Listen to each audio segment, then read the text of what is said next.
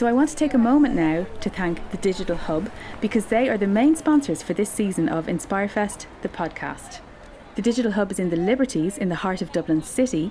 It's a collaborative space and it's home to lots of technology and digital media companies. But it's more than just an office. We get to touch base with lots of other tech companies here, which means it's a nice think tank. Norman Houston is my name. I'm one of the co-founders of Bizimply, a workforce management software company based in the cloud, targeted specifically at retail businesses and hospitality businesses. You can find out more about Norman and lots of other innovators at thedigitalhub.com. Now, back to the show. Hi everyone and welcome to InspireFest, the podcast. My name is Claire O'Connell and I am your host for this season. I was lucky enough to get to meet Anna Matronic backstage at InspireFest. You will know her, of course, as the female member of the rock group Scissor Sisters, but there's so much more to Anna. She's a DJ. She's worked with all sorts of legendary artists, but she's also very interested in robots. Her first full-length book is called Robot Takeover, 100 Iconic Robots of Myth, Popular Culture and Real Life. And we got to have a really interesting conversation with her about robots and the future. Let's hear from Anna Matronic.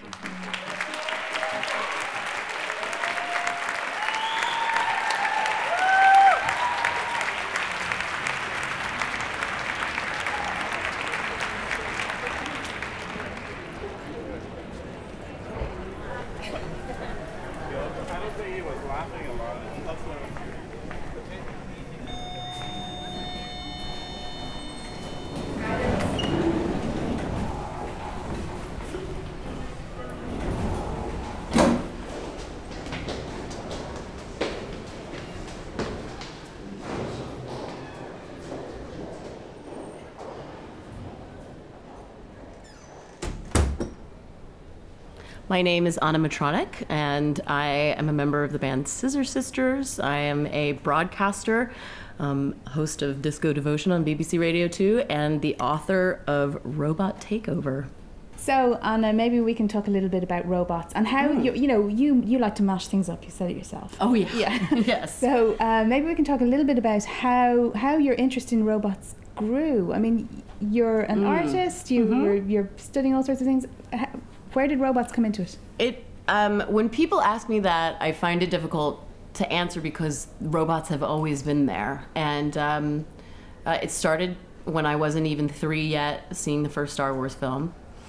I credit a big part of it to C-3PO reminding me of my father. My father was a persnickety gay man who was all about protocol and loved shiny things. So C-3PO was very inspirational to me. And then The Bionic Woman in the 1970s, which I later started watching religiously when I was in college studying anthropology and sociology. Yeah, at that time in the 90s, everybody was making zines, little magazines, which was, for those of you too young to know what a zine is, it's what people did before Tumblr. It's what people did before they had websites. It was a self-published magazine, and usually it was about bands. This was the height of the grunge era and stuff like that. So I dated a guy who had a zine about monorails. Mine was about the Bionic Woman. And the Bionic Woman really sort of brought together my love of science fiction, 70s culture, nostalgia, feminism, and what I grew to learn as transhumanism. I didn't have the word then. That all sort of started to gel in the 90s. And Jamie Summers, I sort of painted in my zine as the herald of the coming technological age and the union of the opposing forces of science and nature.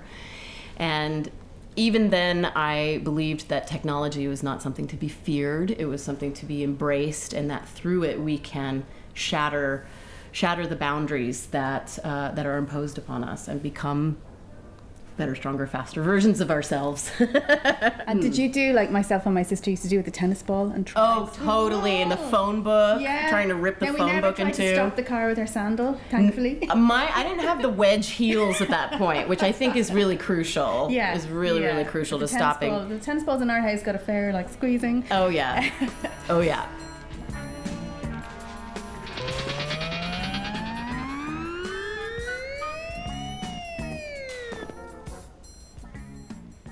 I told you I watched it religiously.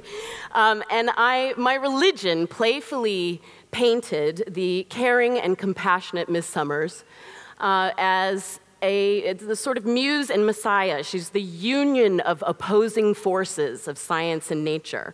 She's the embodiment of the future and a herald of the coming technological age, and a reminder to never lose your humanity in the face of it.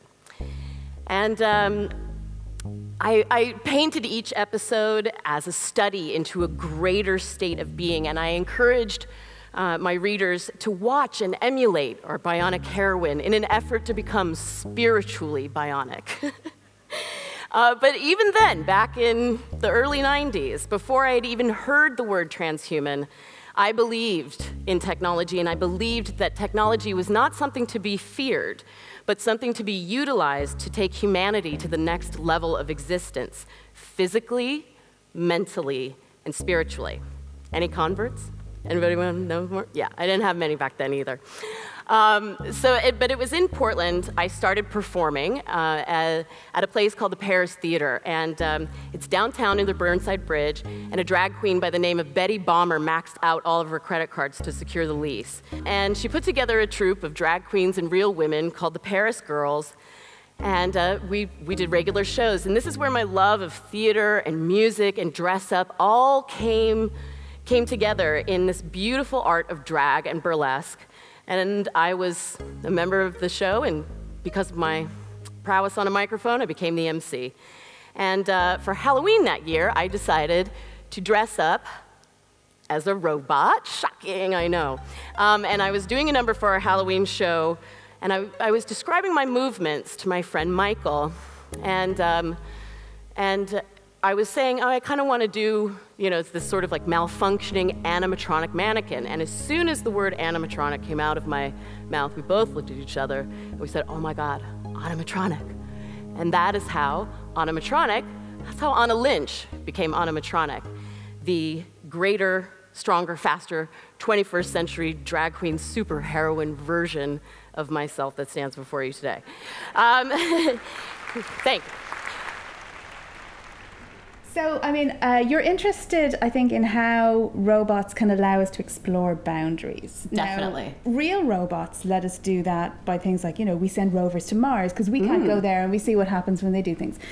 You're interested in how fictional robots can do that too. For sure. Yeah, so tell us a bit about a few of the sort of iconic robots that you've written about in your new book. Sure. What I found a lot in reading the stories about robots was that we tend to tell the same story over and over again using them.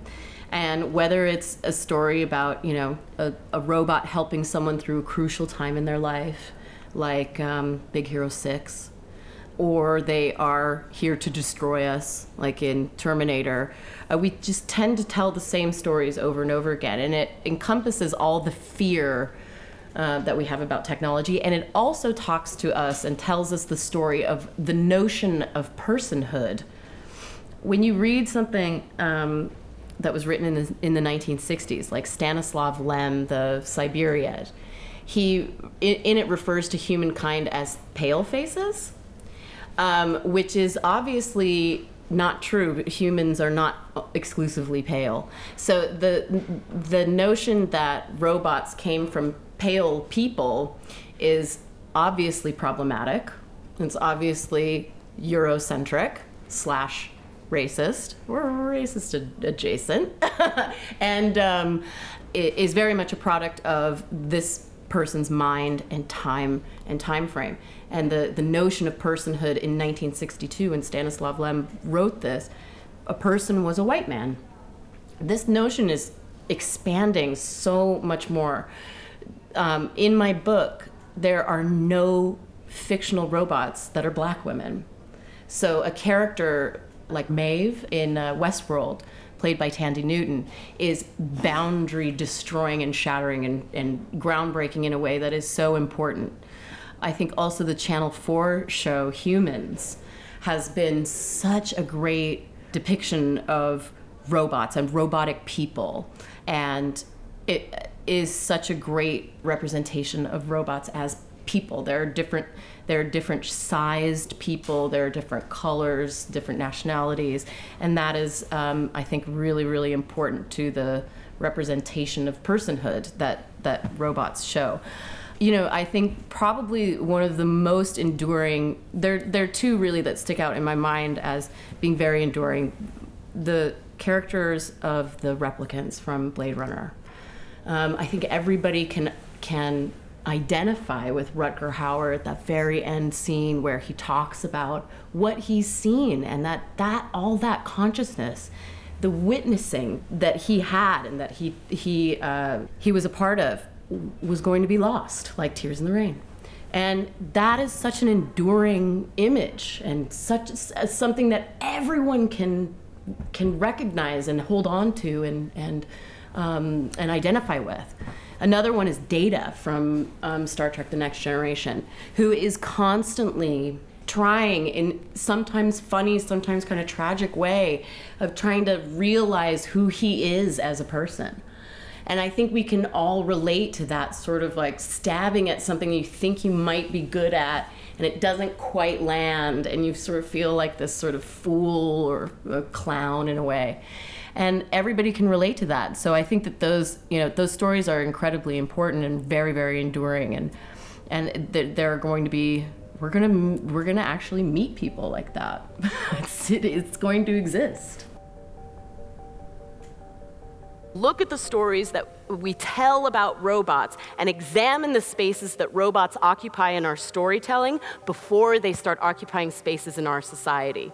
We have an opportunity in this moment to be prepared for the arrival of mechanical and digital people. And I believe it's our responsibility to be prepared. When robots do occupy space in our society, when robot rights and robosexuality is not something that's spoken about in an episode of Futurama or in The Matrix or in a lofty transhumanist essay, when it's actually here, we will be forced as humans to take a look around and examine how well we have done with the rights of our fellow humans. And if we don't do that before the robo demonstrations start, we are going to have problems, and not just with the robots. So this coming AI revolution provides us an opportunity and a responsibility to recognize and address the inequalities that exist on our planet, and to use our technology with the best intentions to allow us, in the process of becoming more bionic, to actually become more human. Otherwise, what reason do we give the robots not to take over? And what about real robots? You know, robots are coming into our lives now, and they're being programmed based on current biases, current thinking. Is that going to be a problem down the line? Well, robots are a reflection of the intention of their creator, for sure. And I think what I find in my research about people who are making thinking machines is that they're really trying to create a mind that teaches itself. And that's the thing that's daunting and terrifying, and the source of endless speculation by science fiction writers. Yeah, it's very interesting. The one that I look at a lot is there's a robot called Bina 48, who is the most advanced conversational robot on the planet. She is a doppelganger for a real woman named Bina, who is the wife of Martine Rothblatt, who was the creator of Sirius satellite radio and OnStar. If you ever get in an accident and you press that button and someone's there, Martine Rothblatt is the creator of that. And Martine Rothblatt is working on brain emulation software. So at some point we can upload our consciousness onto a machine. And so she's made a copy of her wife. And this robot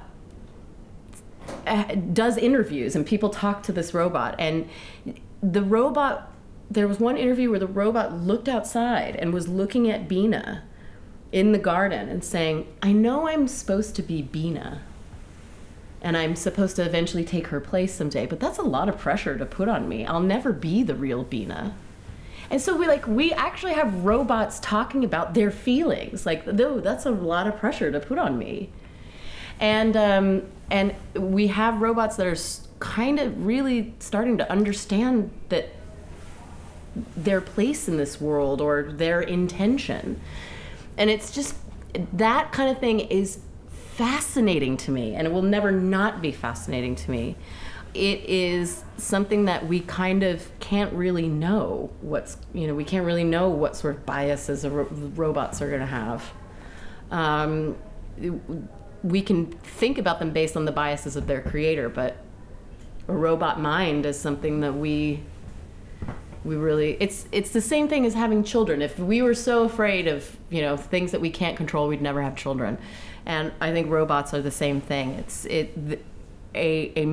A brain is really just a construction of cells and synapses, and we don't know how we became sentient or how we became reasoned thinking beings. We only know that this certain matrix was set up, and somewhere in between all these firings came things like emotion and love, caring, compassion, empathy, religion, and the rush of emotion attached to a smell or a sound.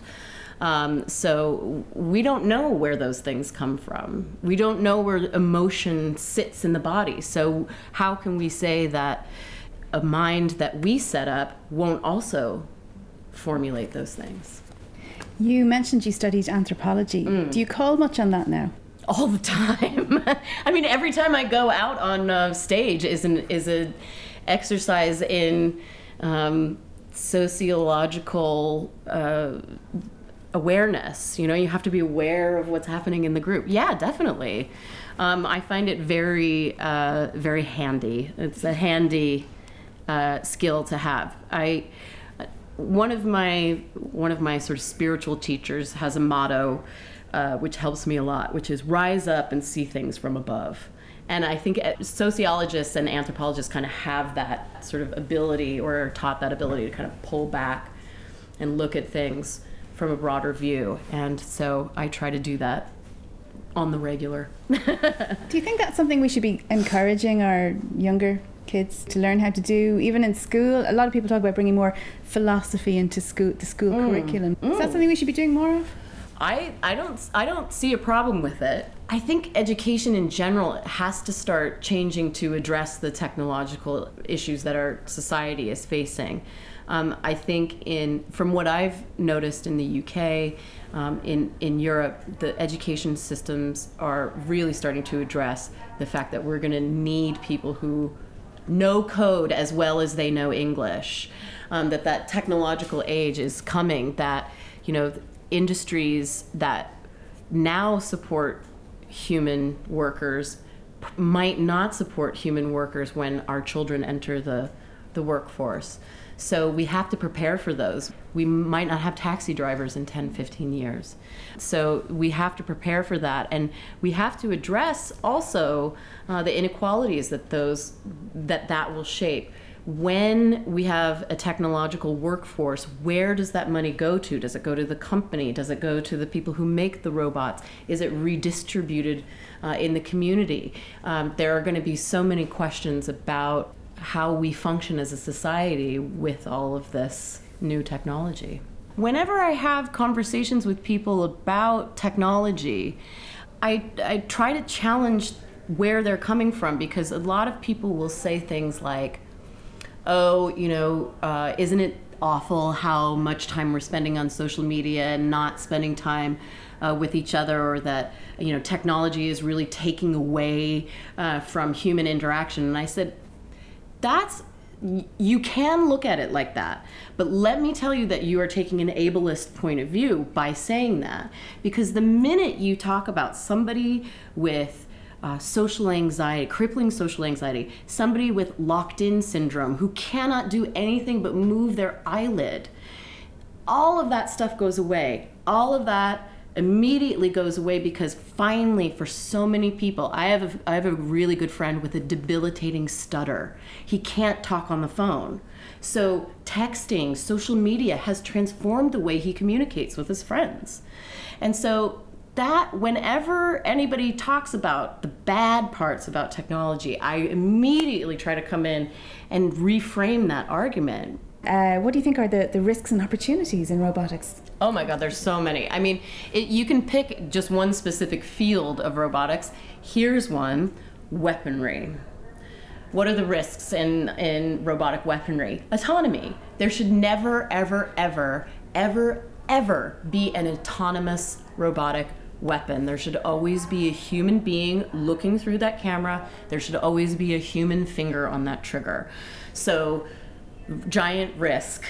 That is one of the ways that the Terminator could happen. Opportunity. No more people dying in battle. No more maiming. No more disabled veterans coming home with limbs that are gone. And if they do, the opportunity to have those limbs actually work in a beautiful, functioning way, which is another fantastic aspect of robotics that I don't even get into, which is prosthetics and exoskeletons and those sorts of things, which are going to completely recontextualize ability. They just had the first, what was it? It's like the cyber games where it was about like people who are using technology to enhance their performances. And so those sorts of things are going to continue to happen. So yeah, lots of risks and lots of opportunities. Anna Matronik, thank you so much for joining us. My pleasure. So as you can see, we had a lot of fun and really interesting conversations with Anna Matronik. Some huge issues there. I think I was processing that one for days afterwards. Moving on to the next episode of InspireFest, the podcast, we are keeping with the theme of music, and we'll get to talk to composer Emer Noon, who has worked on the music for some really iconic video games like World of Warcraft. And she's just it's really fascinating to find out about the creative processes at work there. So be sure to listen back to any episodes that you've missed. We have lots more still to come. We will get to meet people like Matt Flannery, Niamh Shaw, Anne-Marie Tomczak from Mashable, Trish Scanlon, who's an innovator with voice technology. In the meantime, thank you so much for listening. I hope you enjoyed this episode. Leave us a review if you can on iTunes, because that will help even more people to find us. If you want to find out more about InspireFest, be sure to check out inspirefest.com. This episode was produced by Bureau. I've been Claire O'Connell. Thanks so much for joining us. Don't forget, folks, that InspireFest 2018 is on June the 21st and 22nd in the Bord Gáis Energy Theatre in Dublin. So do go along to inspirefest.com and check out the speakers, book your tickets and come along, because you won't regret a minute of it. There are not only the super speakers on stage, but also wonderful people go to InspireFest, and there's a lot of events and it's a huge amount of fun. So come along. So it was like, it really made me feel really good, because like I'm walking out today and I'm just like, no, yeah, I can actually I can take over the world if I wanted to. So it really lived up to his name. Yeah, inspired.